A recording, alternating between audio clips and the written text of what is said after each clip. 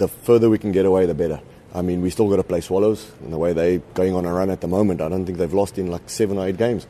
So that's our biggest, I think, headache when we're looking forward. But we first got to get all the points against the other teams, and then we'll deal with them later. I mean, Cosmos next in Potchefstroom, that's not going to be easy. I mean, he's fighting relegation, but we know how he plays. It's just, we've got to keep the players up there, keep setting those targets that we're aiming for. I mean, we discussed it again today.